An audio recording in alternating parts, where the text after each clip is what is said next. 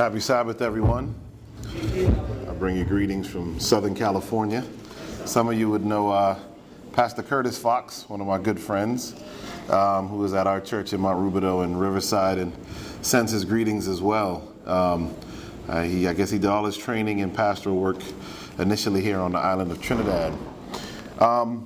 Since the hour is late, let's get right into God's Word tonight. And I want to ask you to turn with me in your Bibles to the book of Mark. The book of Mark, the 9th chapter. And we're going to start with verse 14. Mark chapter 9, starting at verse 14. And I want to thank my good friend, Dr. Norman McNulty, for inviting me down my first trip to Trinidad. My parents are from the island of Jamaica. I was born in the States. In fact, some of you who are cricket fans might know my brother Courtney Walsh, who used to be the captain of the West Indian cricket team. And I just saw him a few weeks ago. Our father died, and I gave this sermon for the eulogy for the funeral. So keep me in prayer as I work with him that he would come to know Jesus Christ as his Savior. Amen. Mark chapter 9, starting at verse 14. One of my favorite Bible stories. The Bible says in Mark 9:14, "And when he came to his disciples, he saw a great multitude about them, and the scribes questioning with them. And straightway all the people, when they beheld him, were greatly amazed, and running to him, saluted him. And he asked the scribes, What question ye with them? And one of the multitude answered and said, Master, I have brought unto you my son, which has a dumb spirit.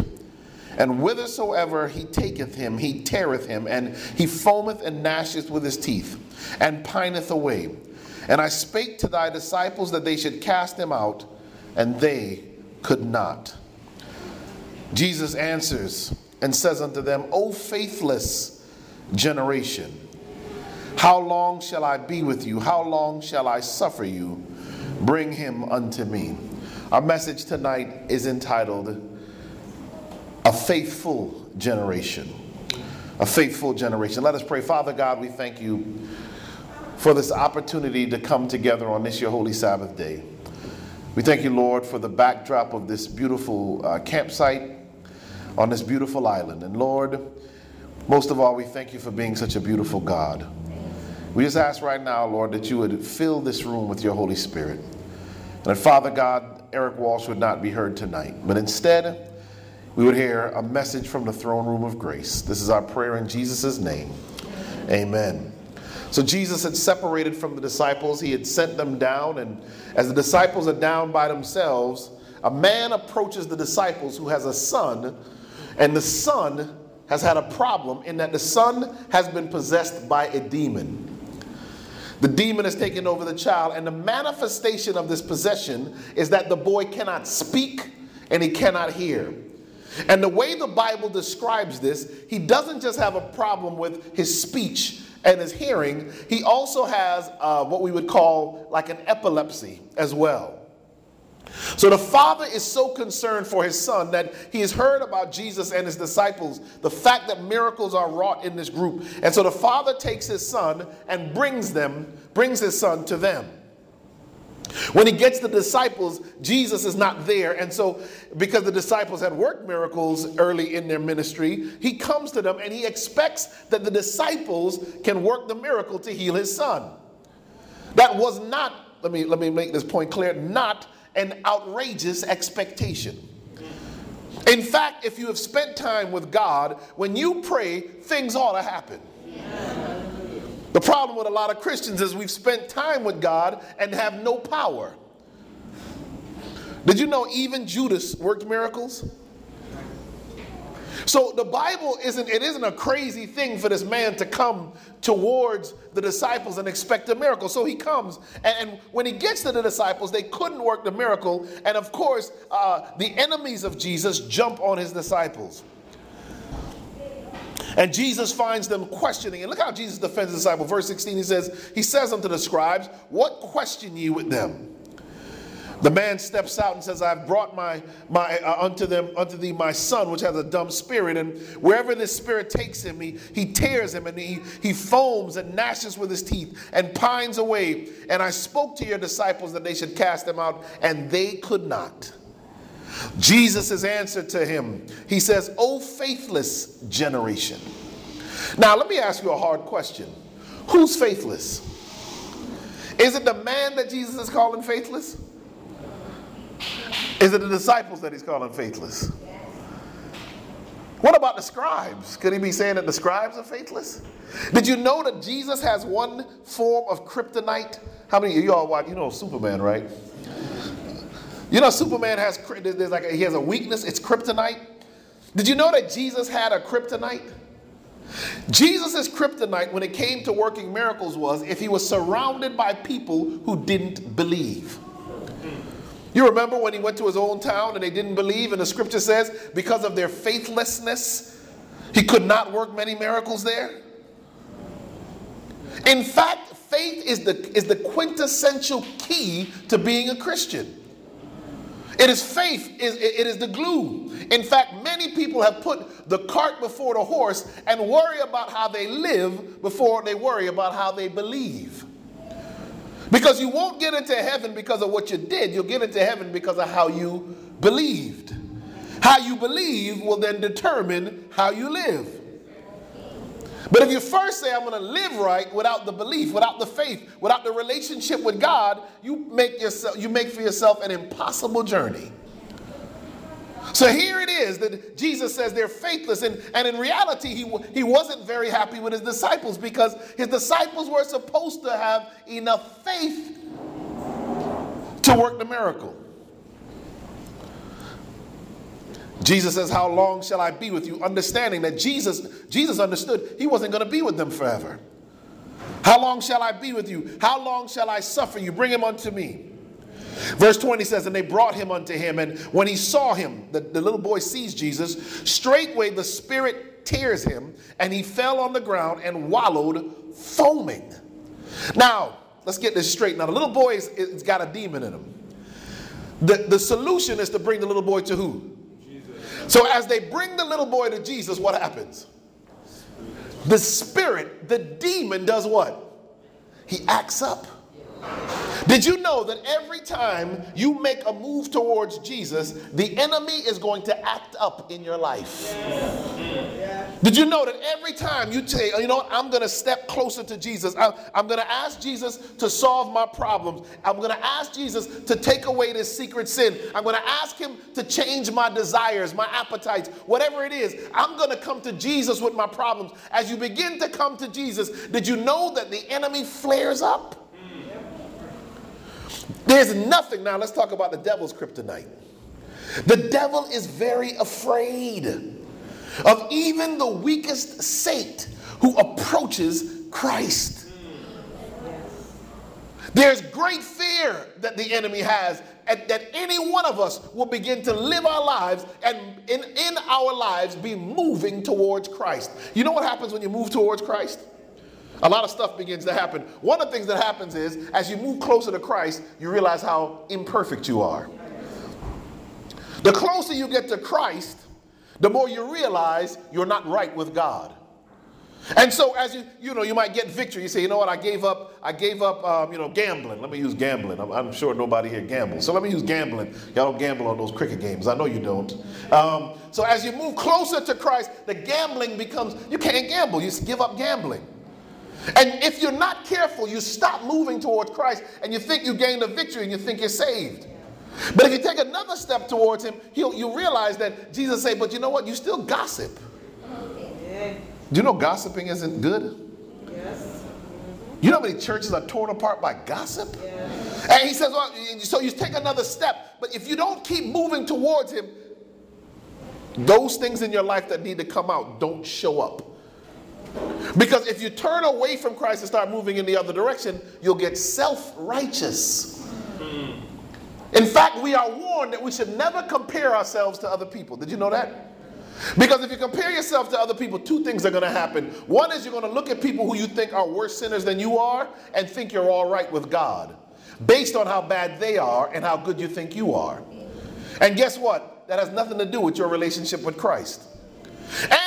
Or you're going to look at people who you think are perfect and pious, and you're going to think, you know what, I could never get to their level. So guess who's the only person you're supposed to look to?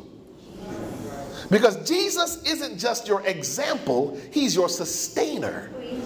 He doesn't just set the standard, he gives you the power to live the standard. In fact, the scripture says it like this. It is, and we learned this in Pathfinders. How many of you were Pathfinders? In Pathfinders, we say, it is the love of Christ that constraineth us. Did you know you cannot live a godly life if it is not by the power of the love of Christ? And unfortunately, we got so many preachers now that preach that all you need is love, and they don't preach any requirements anymore. You can it's just love. All is love. But they don't understand that Christ's love comes with the price tag that his love should also constrain you. So if you're living in Christ's love, his love ought to give you the power to live differently. The boy falls on the ground. He starts foaming. Verse 21, and he asked his father, how long is it ago since this came unto him? And he said, of a child. Jesus is a good doctor. He takes a history. Did you know in medicine, when I was in medical school at the University of Miami, they taught me, they said 90% of all diagnoses can be made by a good history and physical exam. 90%. Jesus is the great physician. You notice, before he does anything, he begins to ask questions. He wants to build a relationship. The problem many of us have when we see other people in sin is we jump on the sin and don't build a relationship first.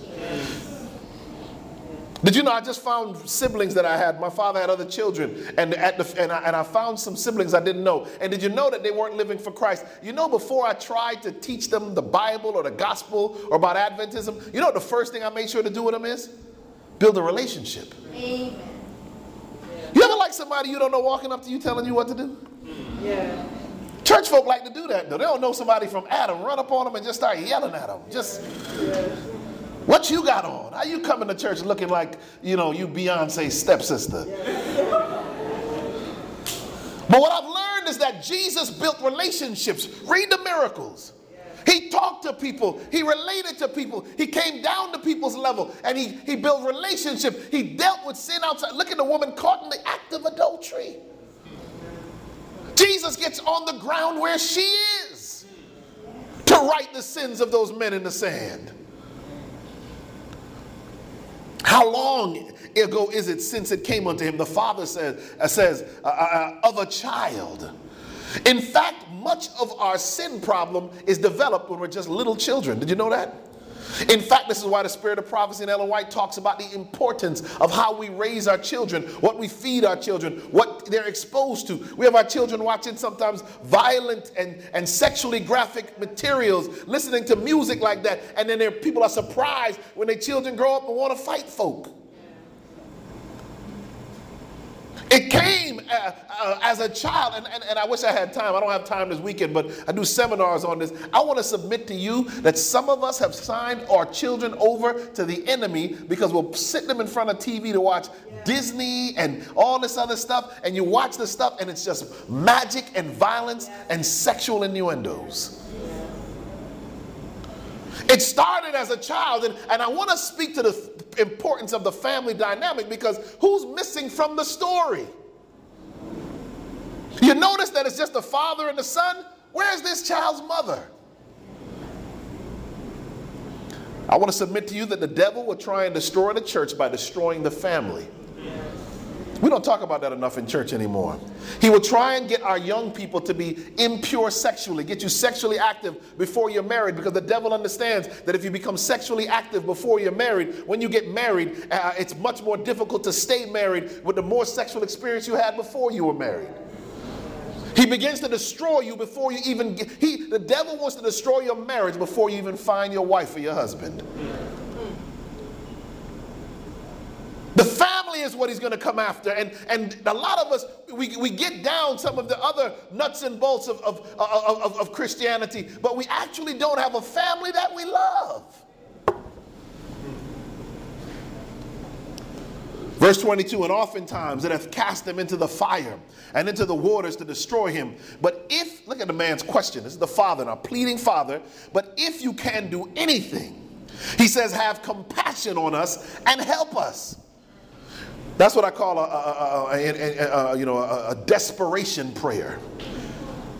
You know, like in basketball when they just take the ball at the buzzer and just throw the thing all the way across the court, just hoping that maybe the ball will go in the basket.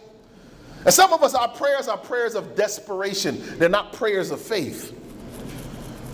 This man did not really believe Jesus because his question is if. It starts on the premise that Jesus might not be able to do it. And how many of us come to Jesus in an if prayer? Did you know that if is the biggest word in the English language? It's only 2 letters, but if is a huge word. You put if in front of something and you can change reality into fantasy and fantasy into reality.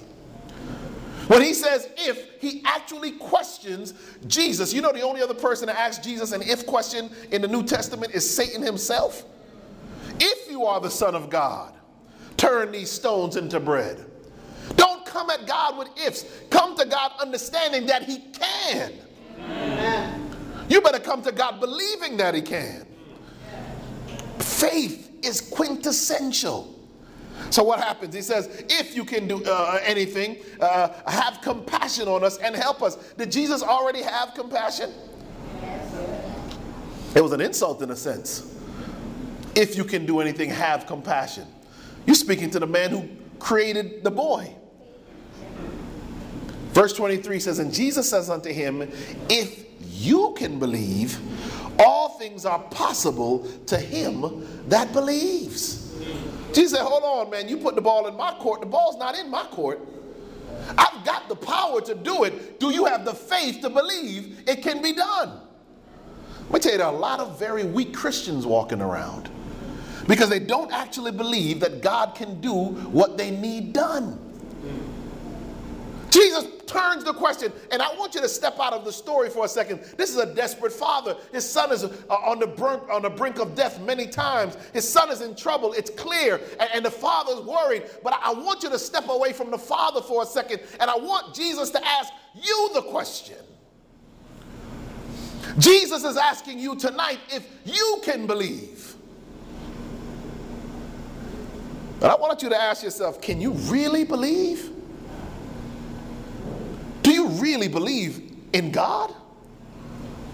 We've been battling in Southern California, and I'm not speaking for or against one of our universities there, but we've been having the battle because there are people in some of our institutions who do not believe in a 6-day creation. Let me say that I can say that because they happily take the microphone and tell you.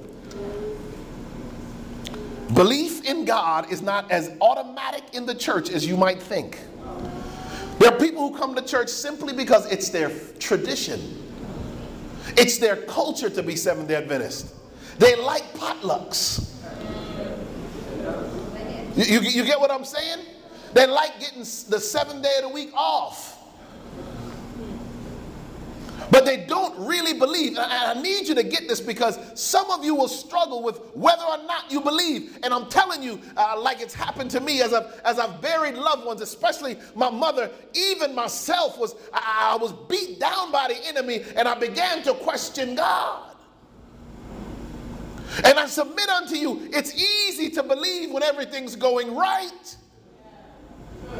But when you get the news that your loved one has been diagnosed with a terminal fatal cancer, when you get the news that someone who needed the job didn't get it or had the job and lost it, when you get into the critical mass and the trouble of life, sometimes that's when people start to disbelieve.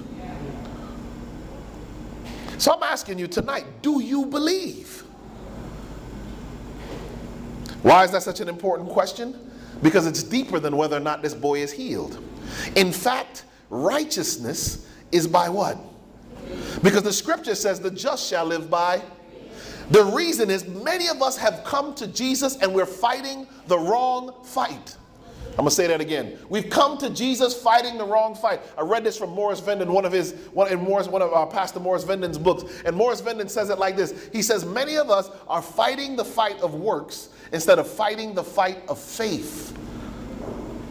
And the reason that's a problem is because when you read in 2 Timothy chapter 4, Paul says, I have fought a good fight. I have finished the course. I have kept the faith. Now, why is that important? Because if you don't have the faith and you try to fight your sins, you're going to lose every single time.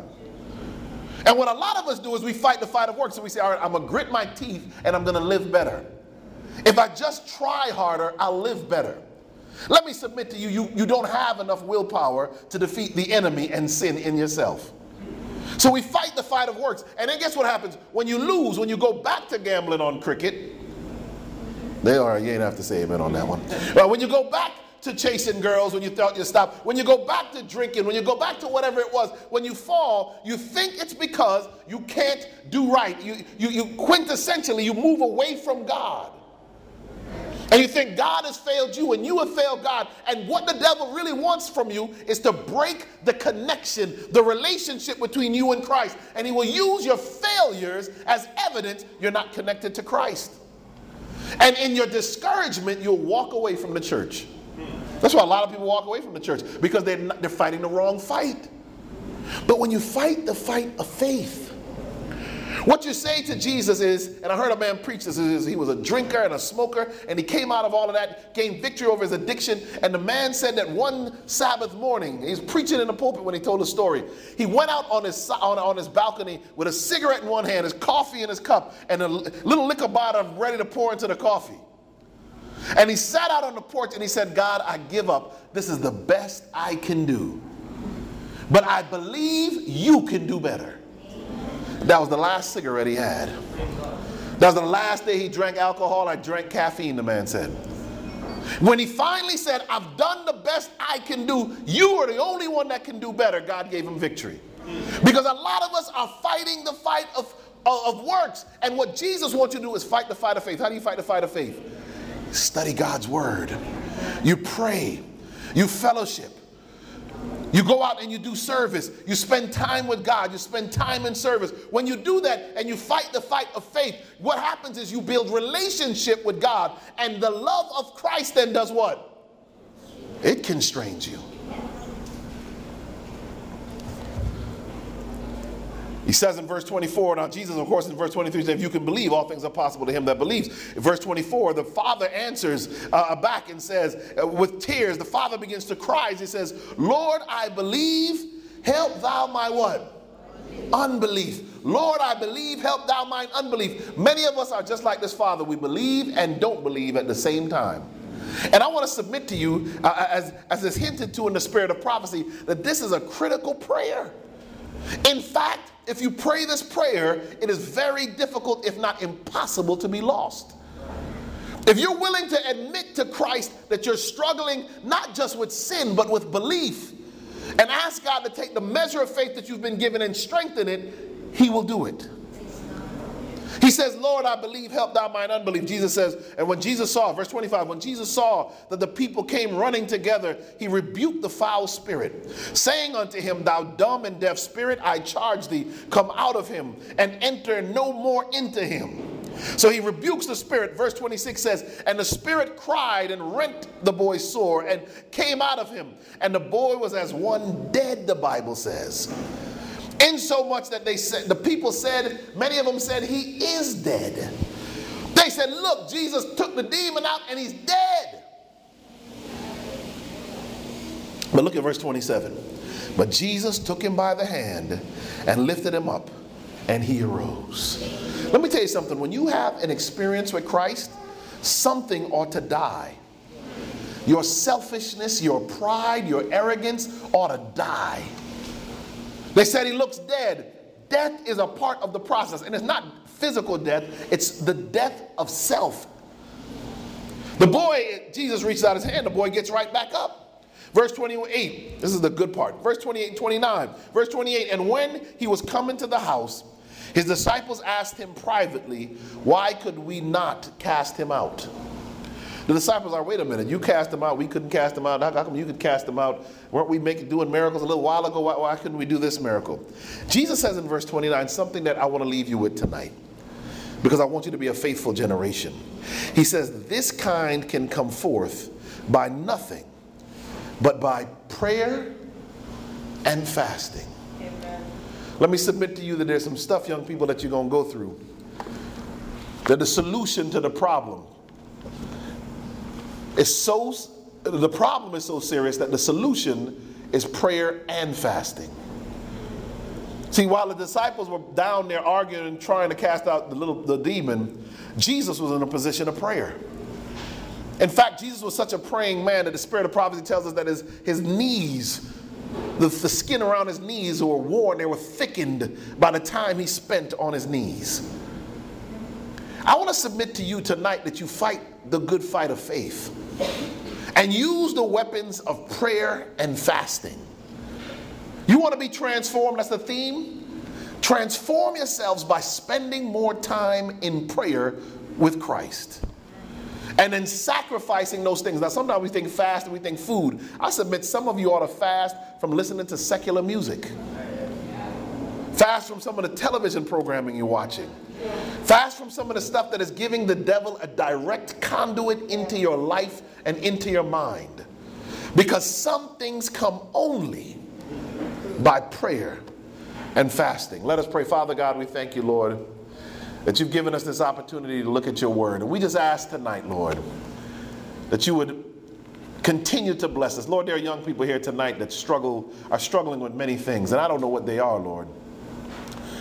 But like that father who came to you only half believing, full of desperation, Father God, tonight, we understand that if we can believe, all things are possible to him that believes. This weekend, Lord, let our faith be strengthened so that we would build a relationship with Jesus Christ. This is our prayer in Jesus' precious and holy name. Amen.